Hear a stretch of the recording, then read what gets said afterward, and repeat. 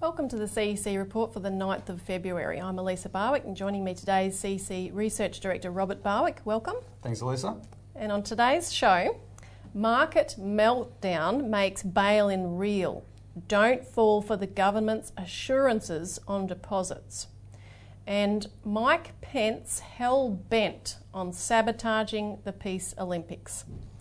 So firstly today, market meltdown makes bail-in real. Don't fall for the government's assurances on deposits. Now we have had some good news in our campaign to stop the government introducing bail-in laws, but we're going to talk about that in a moment. Firstly, however, what's happening in the stock market, Robert? Mayhem, absolute mayhem. Now, is this the beginning of like a big crash that's not going to stop? I can't say that's the case, but I will point out to people that the high watermark of the US stock market before the 2008 crash was a year earlier in late 2007, right? And you can, so I've no doubt that what we're seeing now is what we call the everything bubble starting to implode. It was always going to happen.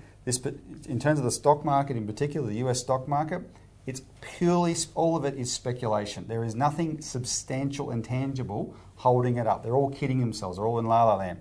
Because what you've got is all these, it's machine trading, high frequency trading that's driven it up, all on speculative promises, and they'll make bets on anything, right? Any kind of eventuality. And companies buying their own shares. I mean, that drives it up.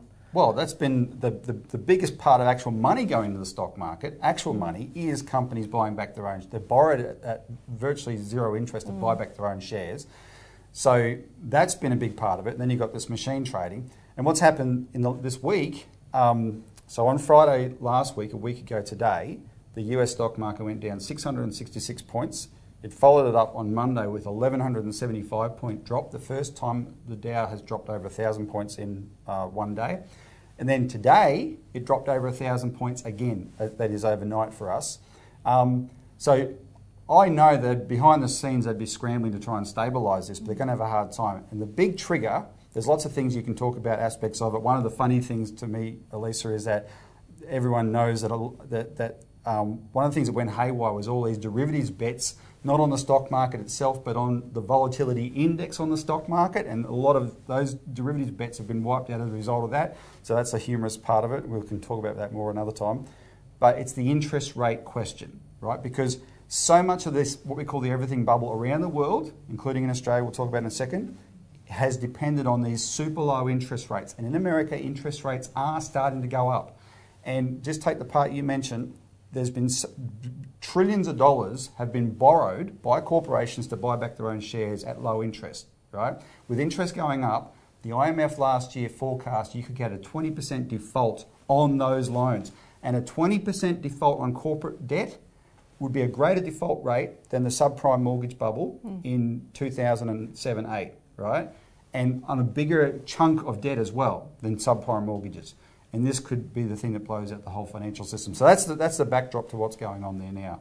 And Australia actually could be a real pivot point in this new global meltdown that we're facing. And in fact, there was a report that came from a City of London investment consultancy firm, Absolute Strategy Research, which was reported in the Australian Financial Review on the 6th of February.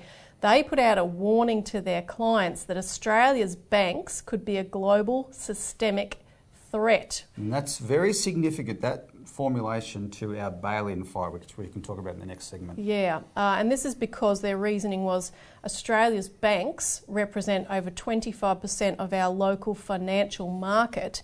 And as they point out, no country has been able to sustain holding even 20% in that capacity.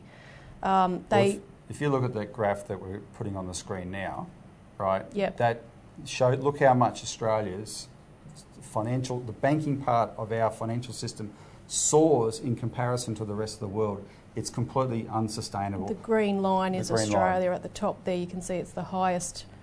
And they actually point out a new acronym like the BRICS or the PIGS or whatever, called the CANs, Canada, Australia, New Zealand, Norway and Sweden. And they point out that it's these countries that after the 2007-08 GFC had the soaring housing bubbles that are now at risk, and they point, in the case of Australia, to the fact that our banks are dependent on a lot of overseas funding, which can be affected by, for example, a rising American dollar, etc. Well, and rising interest rates. So if even if the Reserve Bank keeps our rates on hold and cuts them, the amount that we're dependent on overseas money means that as US rates go up, our banks will be paying those higher rates, and people, mortgage holders, will be paying those higher rates. And they can't handle that.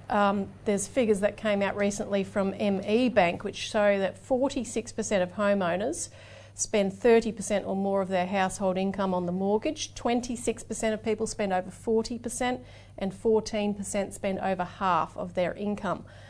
So these are horrific figures. We also had the warning this week from a leading economist, Professor Richard Holden.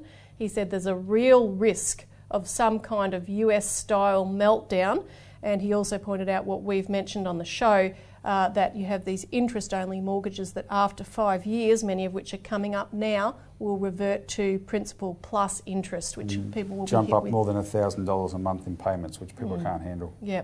So we're going to stop for a moment, but after this break we'll come back to our campaign to stop the government dealing with a new financial crash by stealing people's deposits.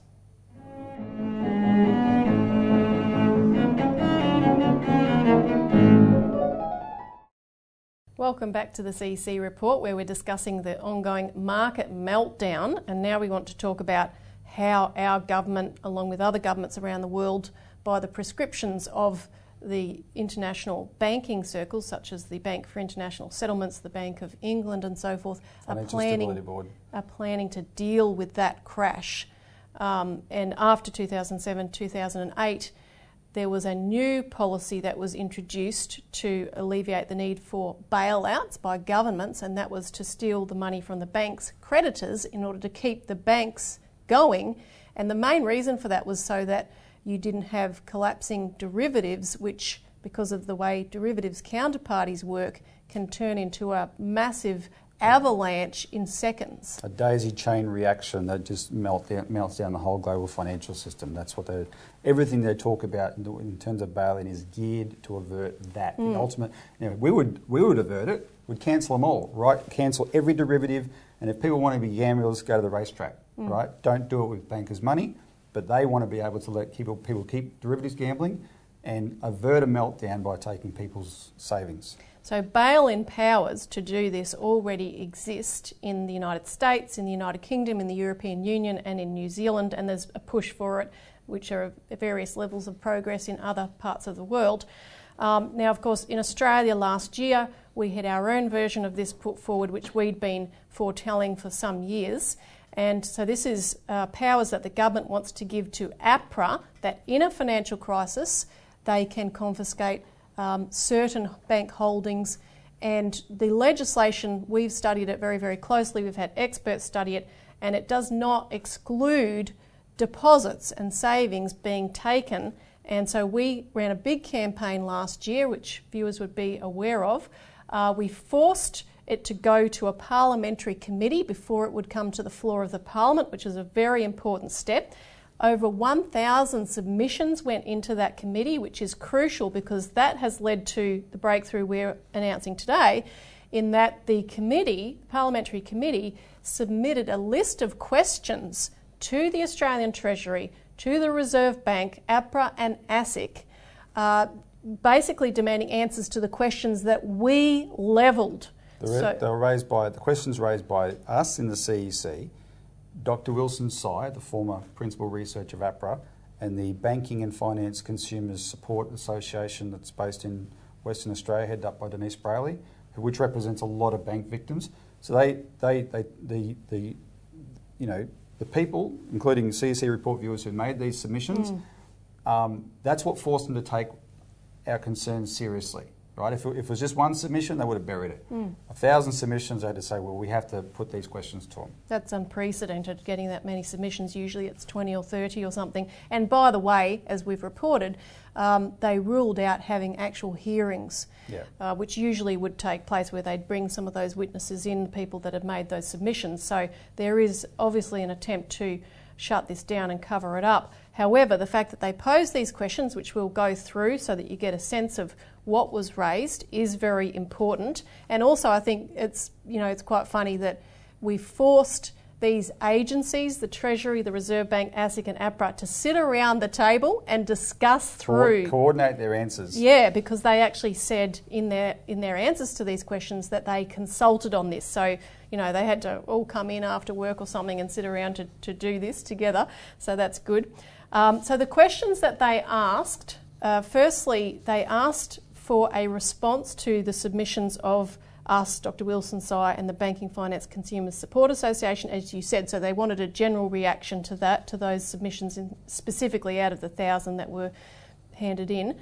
They also asked about the clause which specifies conversion and write-off provisions to certain instruments held by banks, and they asked why any other instrument is included in the wording of that legislation, not just Tier 1 and Tier 2 capital, but they also refer it to any other instrument. And they asked, can that be interpreted to include bank deposits?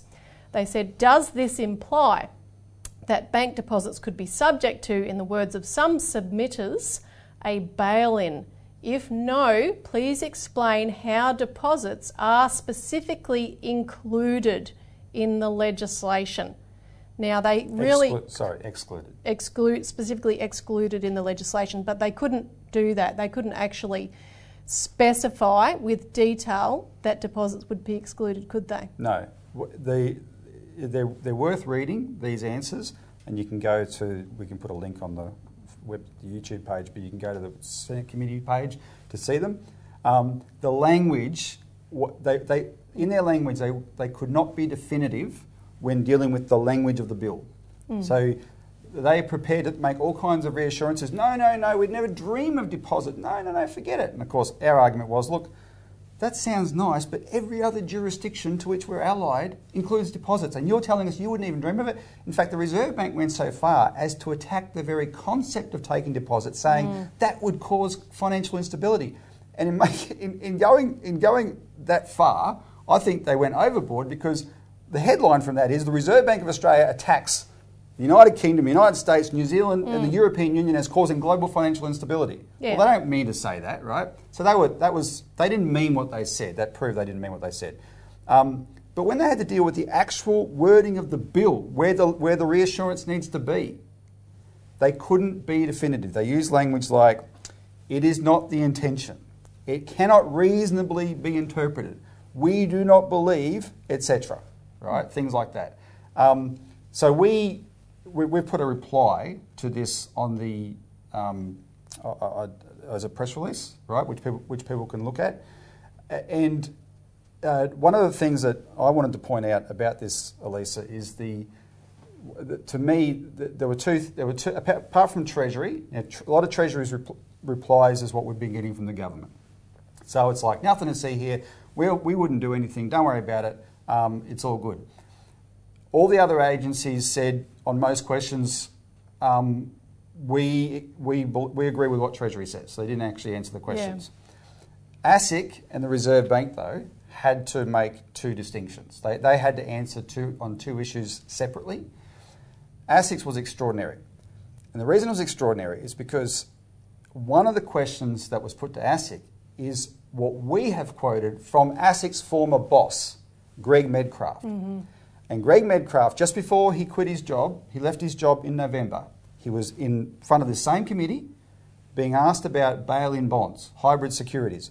And he said what we had said in a press release a year earlier. He said the banks have been allowed to sell them to mum and dad investors, which they shouldn't have. They're not allowed to sell them in England, for instance, but they've been allowed to sell them here. He said they wouldn't understand what they've bought, right? These people, in other words, have been preyed upon. And he said they're a ticking time bomb. And they're a ticking time bomb. So part of our submission just quoted that. And ASIC had to contradict their old boss without actually explicitly saying, no, he was wrong. They just said nothing to see here. That was a huge scandal, what he said, and they've just tried to bury it ever since. And of course, that's the thing with this bail-in bill. It's mainly about those hybrid securities, but because it's about those types of securities that have been sold to retail investors, that's why we say it's really targeting Australian savings. When retail investors have bought those securities, they've put their savings into them. Yep. And the language with any other instrument means if it can go to those savings, they've opened a back door that it can go to all of our savings through deposits, right? And then quickly, Reserve Bank, that was extraordinary because apart from going overboard to say, oh, no, we wouldn't even consider it, the Reserve Bank was asked to explain the difference between what we are doing here and New Zealand. And in New Zealand, they have a system called Open Bank Resolution, which is run by the Reserve Bank of New Zealand. And in there is no ambiguity. We're going to bail in everything, including deposits. They call depositors investors who've made a conscious decision assessing risk when they put their money in the bank. Rubbish. I started banking as a 6-year-old with the Commonwealth Bank. There was no assessment of risk. It's about trust. You trust the bank, right? So the Reserve Bank of New Zealand is really feral on this. Yet Australia has an agreement with New Zealand where we will coordinate our response to a bank crisis because New Zealand's banks are Australia's banks and vice versa, right? So we signed this agreement in 2010. A Memorandum of Cooperation on Trans-Tasman Bank Distress Management. That was signed by the Treasury, RBA, APRA, ASIC and the New Zealand Treasury and Reserve Bank. And here's the clause that is the key clause in that agreement. Quote, for systemically important banks, the participants will explore options for an open resolution of the parent and subsidiary banks that are most likely to be conducive to protecting the public? No. Maintaining stability and international confidence in the financial systems of both countries. Well, that means foreign creditors and derivatives markets, Elisa. That's what that means. And I'll continue. And will advise their respective governments accordingly, which means basically we're going to do this. We'll tell the government after the fact that we've done it. That's in that agreement, and we're coordinating with them. And our government wants to say, don't trust us, we'll never dream about deposits. Rubbish. Don't buy it for a second. Absolutely. Now we've got to stop for another break, but call in if you haven't already for a free copy of our weekly publication, the Australian Alert Service. It has more information on all of these topics we're discussing today. Be right back.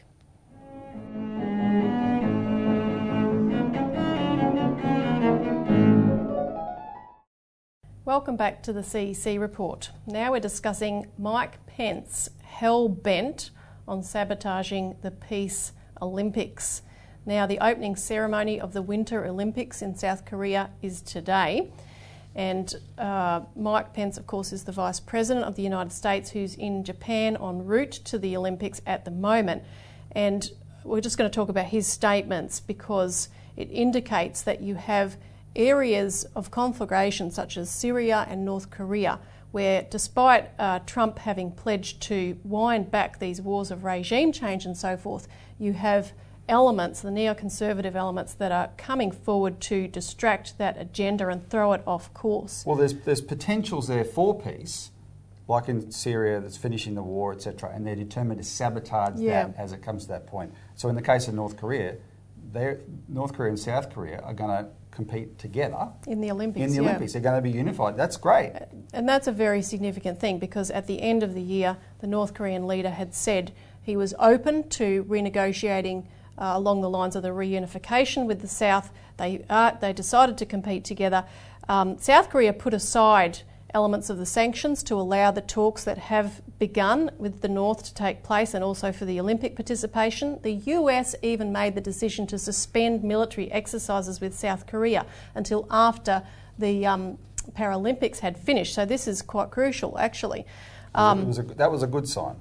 So in that context, though, Mike Pence comes to Japan and says that we're going to unveil the toughest and most aggressive round of economic sanctions on North Korea ever seen. All options are on the table. So he comes in with this real warmongering stance, similar to what Turnbull did when he was... That's right. Malcolm Turnbull did the same thing a couple of weeks ago. And Elisa, North Korea today is going to hold a military parade. And of course, they're the baddies for doing that, whereas all we've seen is this rubbish from Mike Pence and Malcolm Turnbull in the lead up to this. And if Pence and the US do go ahead to resume their military exercises right after the Olympics, really all hell could break loose, as the North has just stated. And we're going to show a clip just to give some of the background of what these exercises mean to the North Koreans. This is from a video called The Haircut by a couple of young Aussie guys in Sydney. It's very funny. They made it last year to ridicule the kind of propaganda that we get fed. We're going to use 2 clips from it, but watch the whole thing. You can find it on YouTube. It's called The Haircut, but watch this part of it. Korea spent the first half of the 20th century as a colony of the brutal Japanese Empire. As Japan withdrew after World War II, the Koreans gained independence, elected a socialist government, and things were pretty sweet in Korea. For about 2 months. Cue the big fellas. The guys who had just won World War II decided to move in. So, they randomly divided the country along the 38th parallel, with the south under US control and the north under the Soviet Union. In the communist north, Kim Il-sung continued the land reform of the socialist government, forcing landlords and their sympathisers to flee south. But in the south, things were a little bit trickier. The Americans expelled the socialist government and brought back the Japanese guys that everyone loved so much, and whoever didn't love them was forced to flee north. Fueled by the 2 competing superpowers, this division led to all-out war in 1950 and, fearing the spread of communism, Uncle Sam and all his buddies went to town on the north.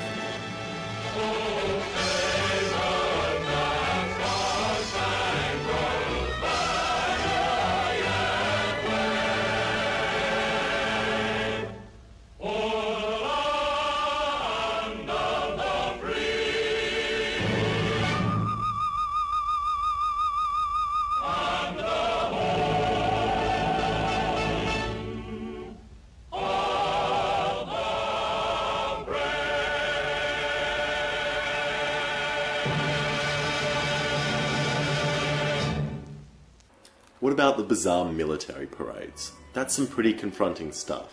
But imagine how confronting it is for them that the largest military exercise in the world happens twice a year on their border, where the big scary guys that invaded them in the past practice invading them all over again.